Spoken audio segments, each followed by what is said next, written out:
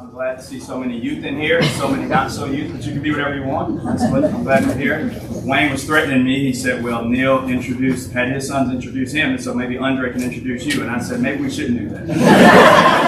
Thank everybody here. I'm glad you're here. Looking forward to our study together. You know, if you wanted to be an astronaut and you applied to NASA, you've got less than a 1% chance of being hired.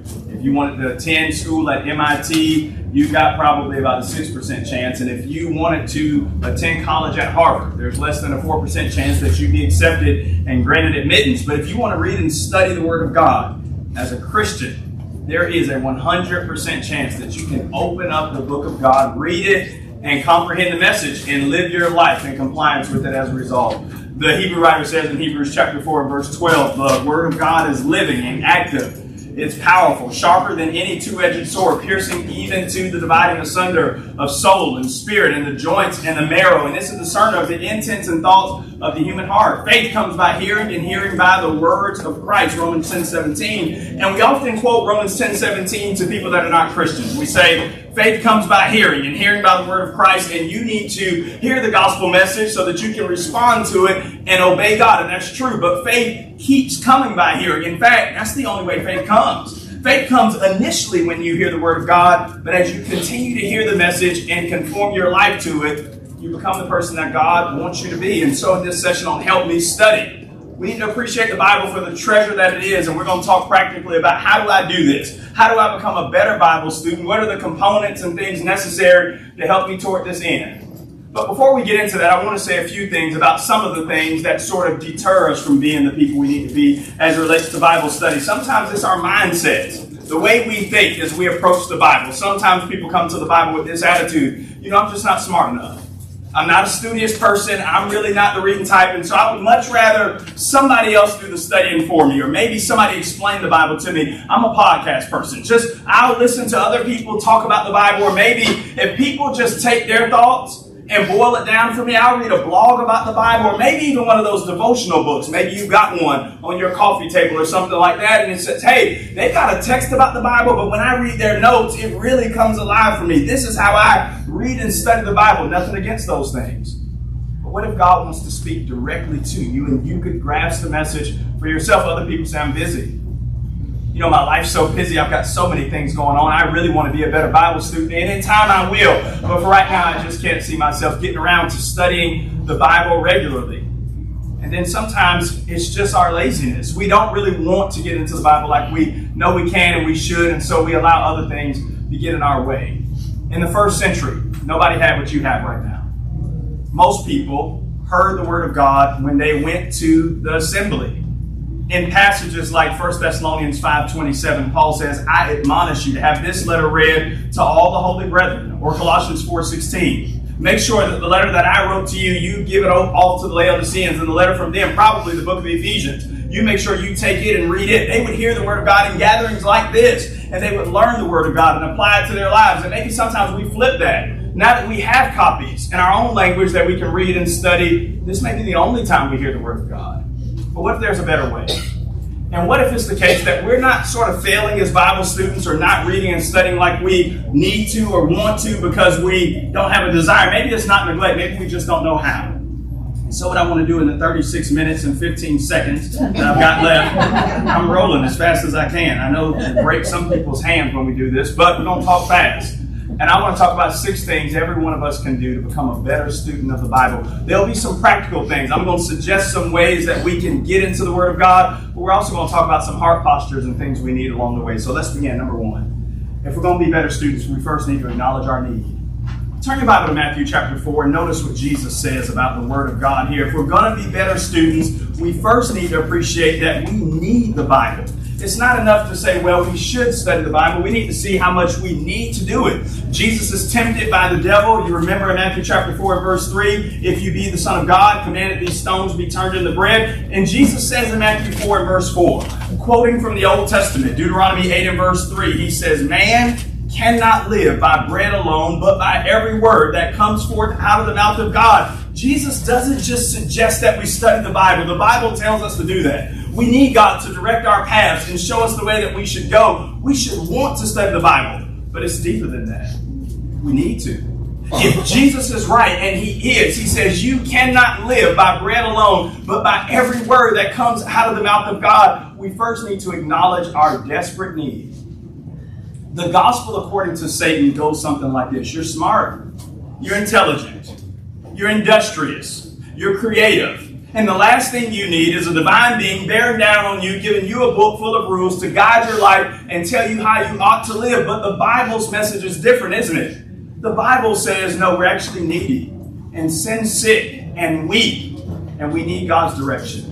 Like the psalmist in Psalm 25 and verse 4, where David says, show me your ways, O Lord, and teach me your paths. That's what every one of us needs. And we got to humble our hearts down to see how desperately we need the Bible. Before we can talk about methods, listen, you can have all the calendars, all the plans, and all the strategies, but until you see that we need to be doing this, we won't read and study the Bible like we should.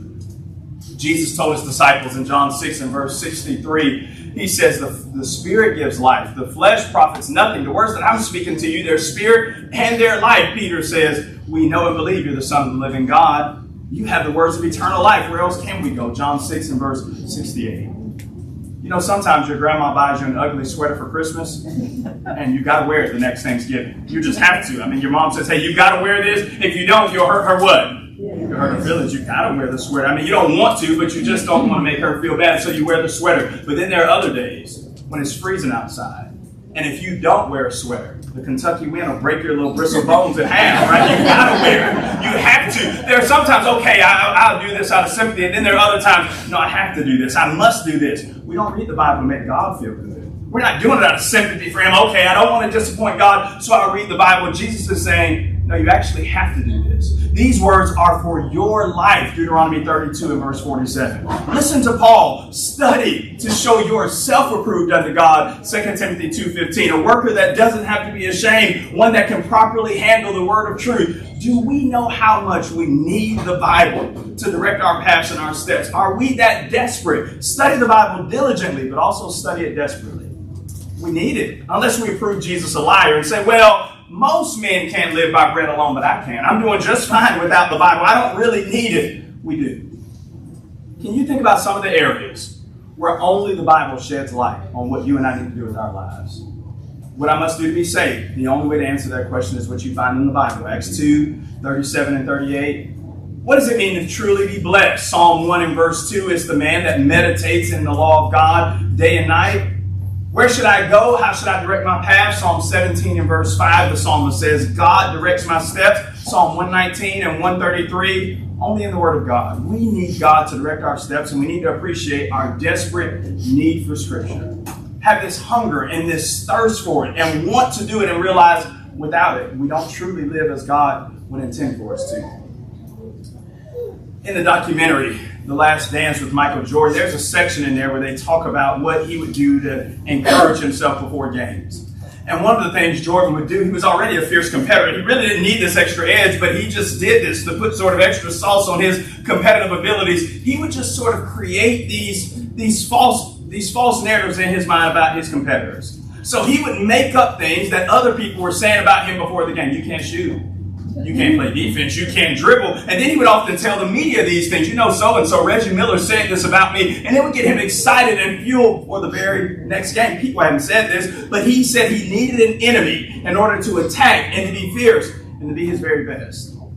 The Bible says we have an enemy. And it's not make-believe. We don't have to make it up in our minds. There is an adversary. 1 Peter 5 and verse 8. Be sober, be vigilant, because your adversary, the devil, as a roaring lion, walks about seeking whom he may devour, whom you resist steadfast in the faith, knowing the same things being accomplished by the brotherhood that you have throughout the world. The reality is, we have an enemy. God wants our minds fixed on Jesus, and the devil wants us to think about anything but Jesus. If we wait for fair weather conditions to get into the Word of God, the devil has a way of always making sure that those conditions never exist. Just keep postponing. Keep on delaying, and our enemy will structure life in such a way for us that we'll always find ourselves saying tomorrow. So if we're going to be better students of the Bible, we've got to avoid enemies to Bible study. What are some of the enemies? Enemy number 1. I'm going to give you 5, I think. Procrastination.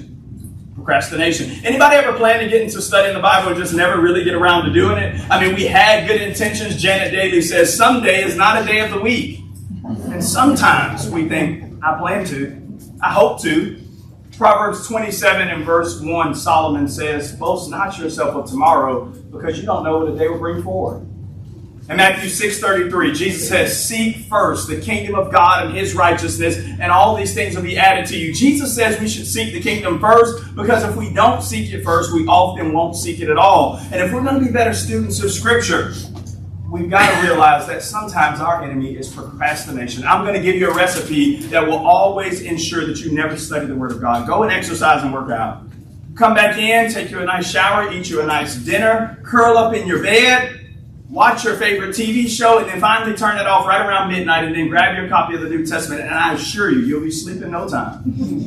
We sometimes set ourselves up, the conditions around which we try to approach the Bible, they just naturally set us up for failure. We delay and we postpone and we push off, and then we don't get into the Scriptures like we should. If we want to be better students, avoid the enemy of procrastination. Number 2, the enemy of distraction. With every ping and ding and buzz and text and message, it's just difficult to focus. In a different context, in 1 Corinthians chapter 7, Paul's talking to people that he's trying to encourage to stay single for a moment in time for a reason. And he says in 1 Corinthians 7:35, I want you to be able to serve the Lord without distraction. And we look at our lives and how busy they are and how many things are going on, and sometimes that seems impossible. Microsoft did a study in 2018, and they found that human beings now have an attention span shorter than goldfish. It's at about 8 seconds. So I'm about 20 minutes past that, and some of you have already paid it. I've lost you, and I'm sorry. Imagine how hard it is to study the Bible. Sometimes people come to the Bible and they say, it's difficult, it's hard. I really want to study the Bible, but when I sit down, I think about so many other things. I get so distracted. It's not just you, it's every one of us. This is the fight for our lives. The Bible has the deepest concepts that the human mind can contemplate, and we shouldn't expect that to just sort of come to us easy. Our world has trained us that if something doesn't come to you easy, it must mean you're not good at it or it's not worth doing. And God's saying, no, this is different. It is challenging. It is hard. It is difficult, and it's still worth it. Enemy number 3 is just sheer laziness. The Bible comes down hard on the slothful person. It just does. Romans 12 and verse 11, Paul says, don't be slothful in business, but be fervent in spirit and serve the Lord. Cursed is the one that keeps back his sword from action or bloodshed. Jeremiah 48 and verse 10. And sometimes we don't study like we should because we're just lazy. We don't put the effort in. We don't do the hard work. And then here's the 4th enemy. Sometimes it's just ourselves. Nobody can do this for you. Nobody can make you do this. You have to choose on your own to want to get into the Bible. And sometimes we just don't. Here are a few heart postures that every one of us should have when we approach the Bible. This is the way our heart should be structured before we even open the Bible. These things involve, before you open a page, let me go back. Before you even start studying, you got to get your heart ready. James says as much. In James 1:21, James says, lay apart all filthiness and overflowing wickedness and receive with meekness the implanted word which is able to save your soul. Until you do these 7 things and get your heart ready, we're never going to reap the riches from the Bible as we should. Our hearts have to be in the proper position. And here they are. Number 1, approach the Bible prayerfully. Before you even open up the Bible, you should be talking to its author about what he wants to teach you. Psalm 119 and verse 18, the psalmist says, open my eyes that I might behold wonderful things out of your word. Or Paul, Ephesians 1:18, Paul says, pray that the eyes of your understanding may be enlightened, that you might understand the great depths and riches to which God has gone to save you. Number 1, approach the Bible prayerfully. Number 2, approach it humbly. Sometimes people come to the Bible wanting the Bible to prove them right. They already have a position and they just can't wait to find the verse that proves them correct. Don't approach the Bible like that. The Bible doesn't change. The Bible's been around for a long time. It doesn't change what we change. I hope that as you've studied the Bible over the years, you've changed on some things.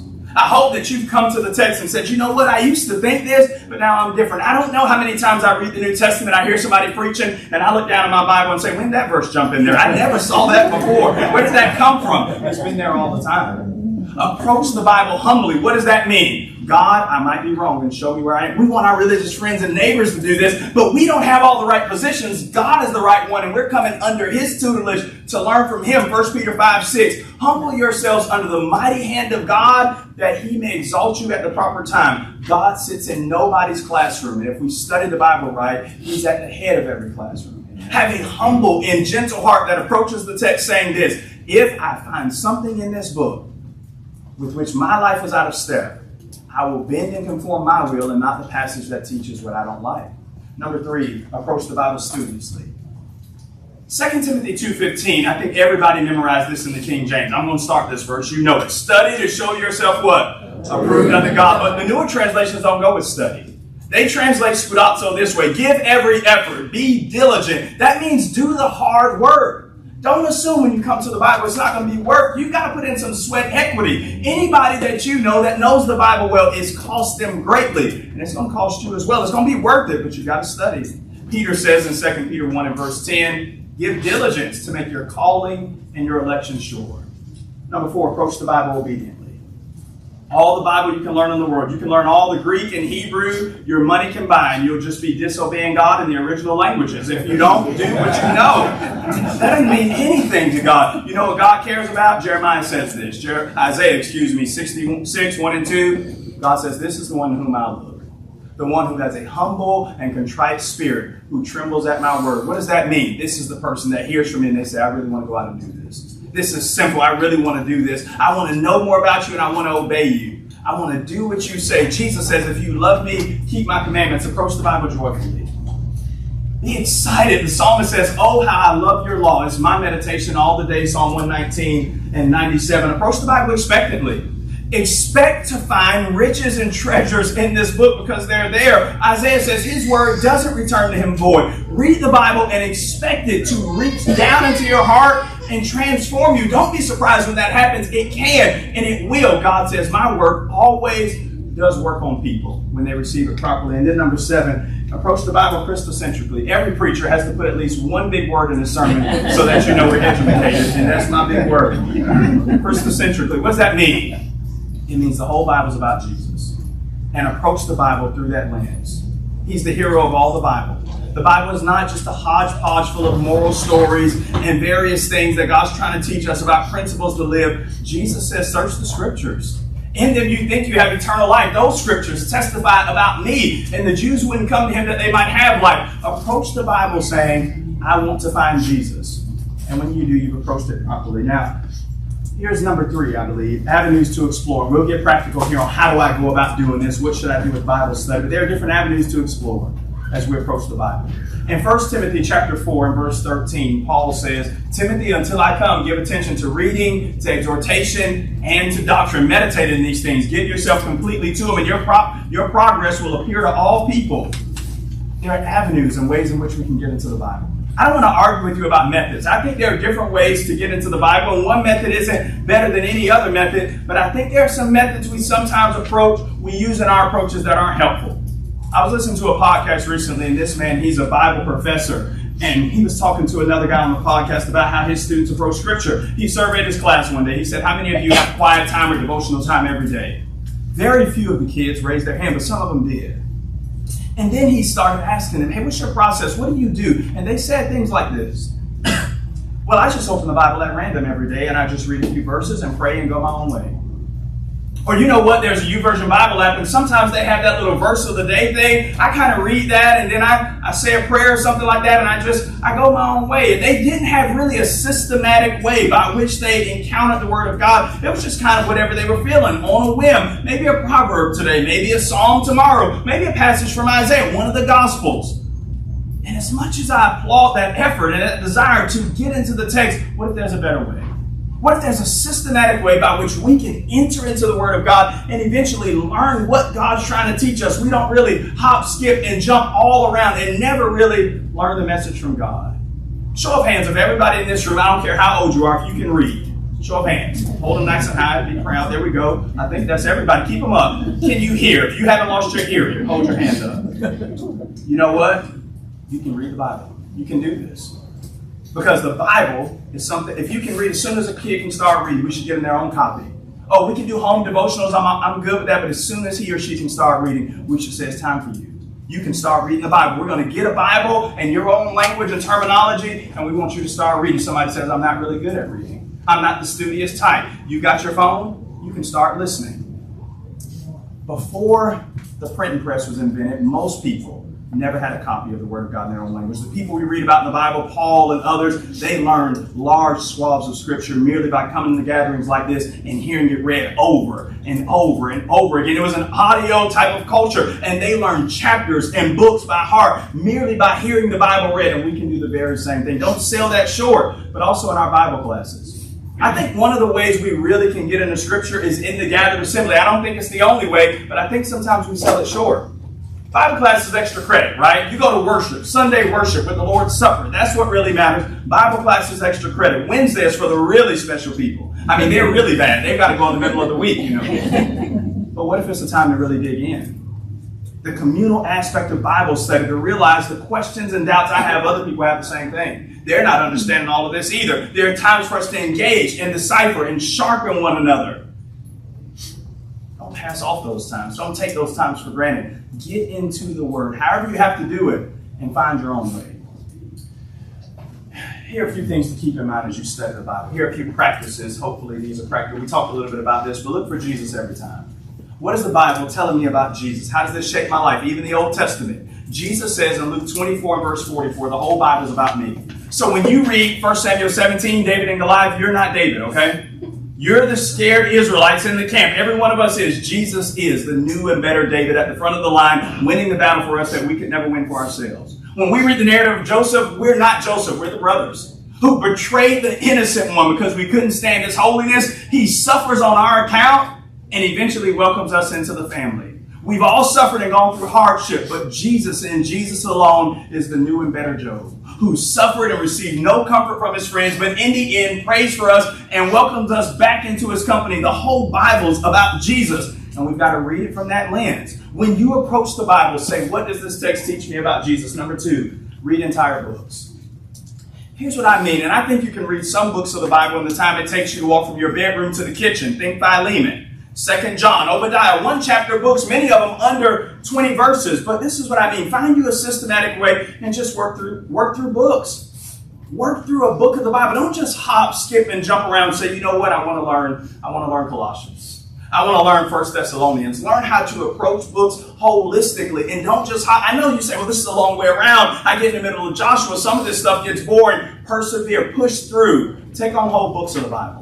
It'll round you out. Paul says, I wanted to know the whole counsel of God, Acts 20, 26, and 27. And we won't really learn the Bible like we should until we take that approach. We'll always have holes in our theology and miss certain points and how things tie together. Number 3, learn the whole story of the Bible. The Bible makes 5 moves. If you're taking notes, I hope you write. These are really just 5 words. The Bible makes 5 moves. And if you can learn these 5 moves, it'll help you in your Bible study. Number 1 is creation. God created the world. That's how the Bible begins. Number 2, there's the fall. Genesis chapter 3, Adam and Eve, they failed, they sinned, creation, fall. Number 3 is redemption.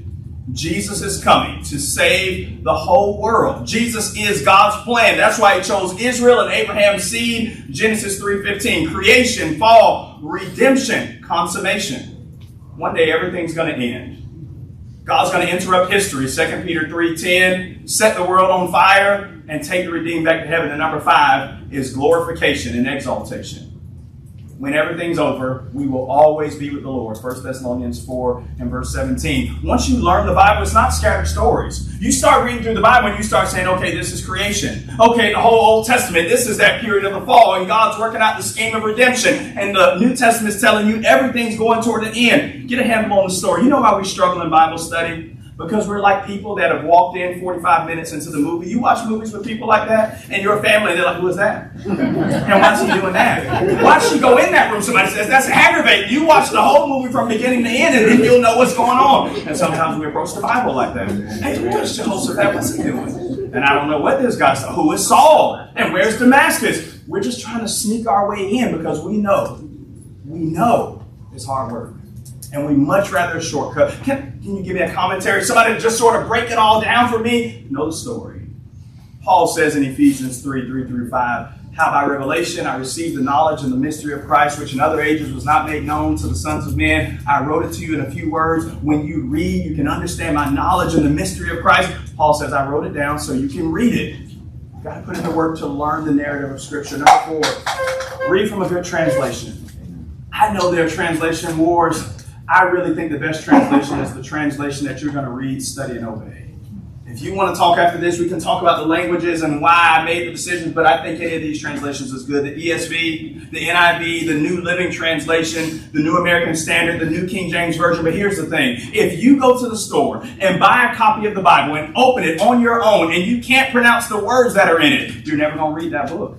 If it's in a terminology and if it's in phraseology that you don't talk in the common vernacular, you're going to struggle to see how this applies. What will happen in your heart is this. The Bible's an archaic book from yesteryear. There's this distance and separation. Here's the real world. Here's the Bible world. But what if scholars that know Greek, Hebrew, Aramaic, and the culture have translated the Bible in a language in your own tongue that you can comprehend and understand? I'm not telling you to get rid of your King James. If you can read it and appreciate it, great. But if not, we've got modern translations that'll help you. You need a modern translation of the Bible that you can pick up, own, feel at home with, read, and comprehend. Jesus believed in translation. He quotes primarily from the Septuagint and not the Masoretic text of the Hebrew. Be sure to get a good translation of the Bible that you can appreciate and understand. Number 5, ask good questions. Who's talking? What are they talking about? What happened right before this? When you've got questions and you read in the text, most likely the best thing to do is just keep reading. The answer is somewhere around the context after that. Just press through. Don't quit. Just keep reading and things normally become clear. Jesus would ask a man in Luke 10:26, what's in the law? How do you read it? Number 6, here are just some good New Testament books I would say to learn first. This is arbitrary. I've got no evidence for this except this is my opinion. Somebody says, I want to get into the Bible. MLLJ is not a book of the Bible, okay? That's just an acronym for the Gospels. Matthew, Mark, Luke, and John. I would say start there. Learn Jesus. You're in the New Testament, you say, where do I start? Read the Gospels. I mean, read them all the way through. And here's what we do, and don't do this. Oh, I know this one already. Good Samaritan, I know this one. The Beatitudes, I've been there before, been there, done. I really want to get past. Can you just give me the Revelation and tell me about the dragons and the rainbows and the... Start in the Gospels. Who is Jesus? What did Jesus really say? You know, a lot of people think they know Jesus and what he liked and what he do, and they've got no clue because they haven't spent time with him. Read the Gospels, then read the book of Acts. How does somebody become a Christian? What was Christianity like in the first century? What about the church? What does this look like? What you're going to find when you read the book of Acts is this. Jesus established New Testament Christianity. And many of the things you do on a weekly basis are not some Church of Christ tradition that men started in the 1800s. It's as old as your New Testament. It'll give you confidence and it'll bolster your faith. You won't have a second-handed faith that's just handed down. You won't say things like, maybe this is just the way we do it, but my friends at other churches do it differently. Read the book of Acts and try churches by the book of Acts. Read Romans and Hebrews, James for practical Christianity, and 1 Peter. What about the Old Testament? Learn the Pentateuch, Genesis through Deuteronomy. You just have got to read those books.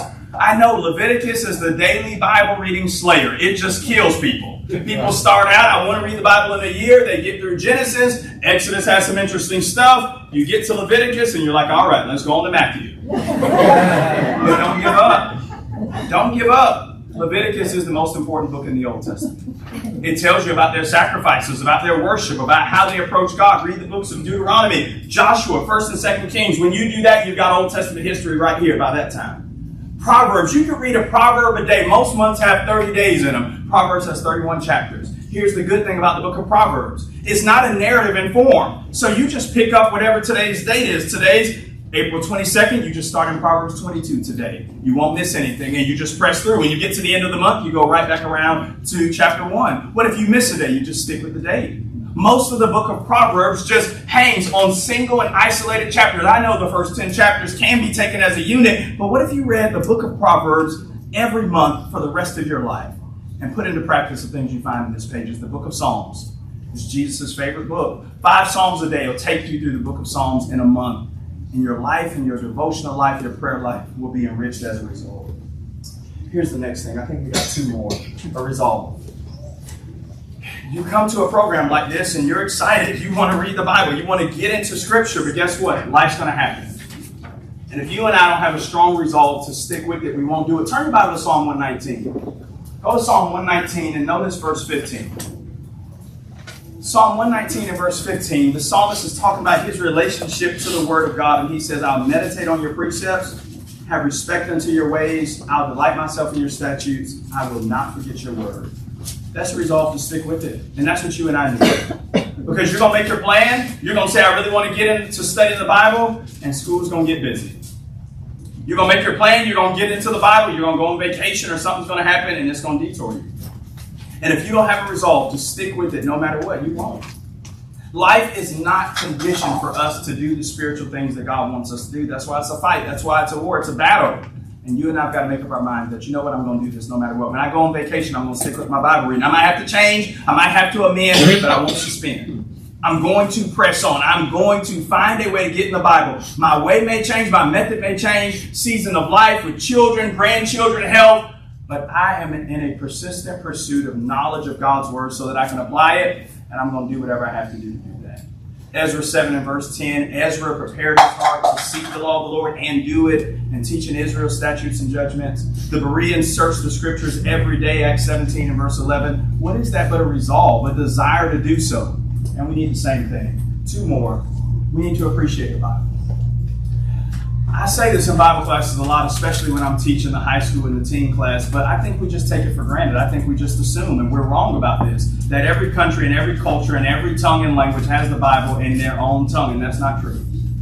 There are people working toward that end, but that's just not true. Most tongues and languages in the world, there are thousands of them that don't even have Genesis 1 and verse 1. And the average American household has 4 copies of the Word of God. Do you appreciate the Bible? Listen, God didn't have to reveal himself to us. He chose to. As for our God, his way is perfect. His word proves true. Psalm 18 and verse 30. But we got to appreciate this.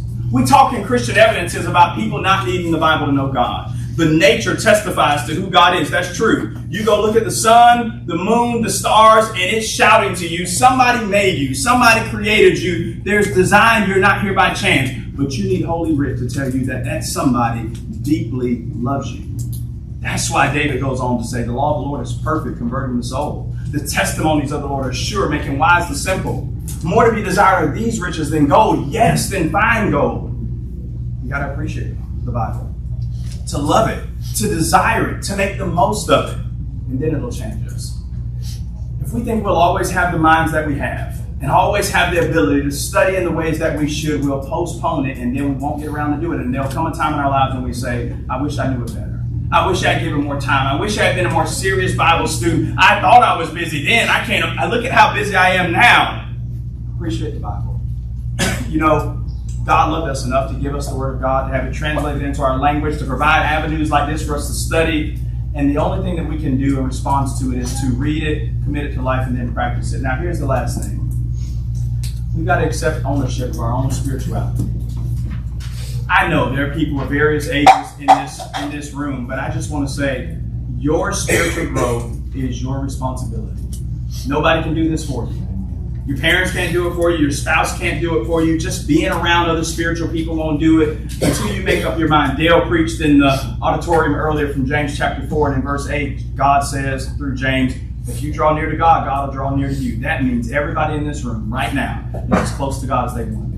Every time you take a step toward God, he never steps back, he always steps forward. You draw near to God, he'll draw near to you. Every one of us knows as much about the Bible right now as we want to. And you can learn more. But we've got to accept ownership of our own spirituality and say, you know what, I'm ready. I don't know if y'all had this in your family, but at Thanksgiving and Christmas in my family, did y'all have the kiddie table? Y'all have that? What's the kiddie table? It's where the kids eat, right? There's a kiddie table, and there are 2 types of kids. One kid can't wait to leave the kiddie table, and one never wants to leave. And maybe some of y'all are still at the kiddie table, right? But there comes a point, you know what the kiddie table's for. Mama makes your meal, eat your food first, then you can have your drink. You know the principles, right? That's for the little kids. And you're just sitting there watching, and you say, I just can't wait until I'm old enough. And as soon as I'm old enough, I'm making as much as I want. I'm eating red velvet cake first. I'm going to do my own thing. Once I get old enough, I'm getting up from the kiddie table. And I'm telling you, spiritually, we really need to get up from the kiddie table. We need to stop saying, I need somebody to spoon feed me, do the whole airplane thing. You know, I'm going to just own up and say, I'm ready.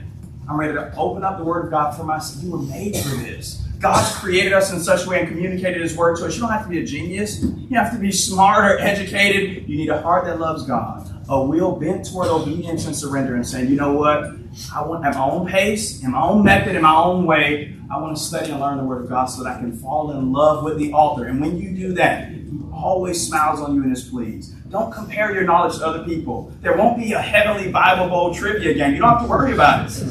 It's between you and the Lord. And while that might comfort you, it also should challenge you. It's between you and the Lord. And He knows. He knows how seriously we take Him. He knows what we do with our time. And He knows whether or not we really are truly committed to study. I've got a few friends that practice martial arts. And every one of them tells me, I've been working with one of them, and he says, you know, Hiram, you don't do martial arts to become the next Karate Kid or Jackie Chan. I said, okay.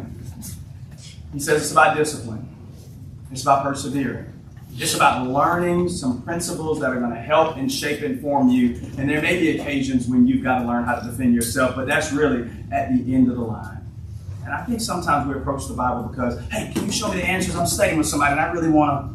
And hey, I want to really learn how to do this with the Bible. And sometimes our approach is off. We come to the Bible not to be experts, not to show that we're the smartest or that we can quote the most or that we know the most. We're coming to the Bible to say, can you show me the Son of God so that I can see how wretched and broken I am and how desperately He wants to fix me and conform my life to His will and be the person that He wants me to be. You can study the Bible all day long, but until that's our posture, we'll always come up empty. We'll always approach it the wrong way. But what if we can change it?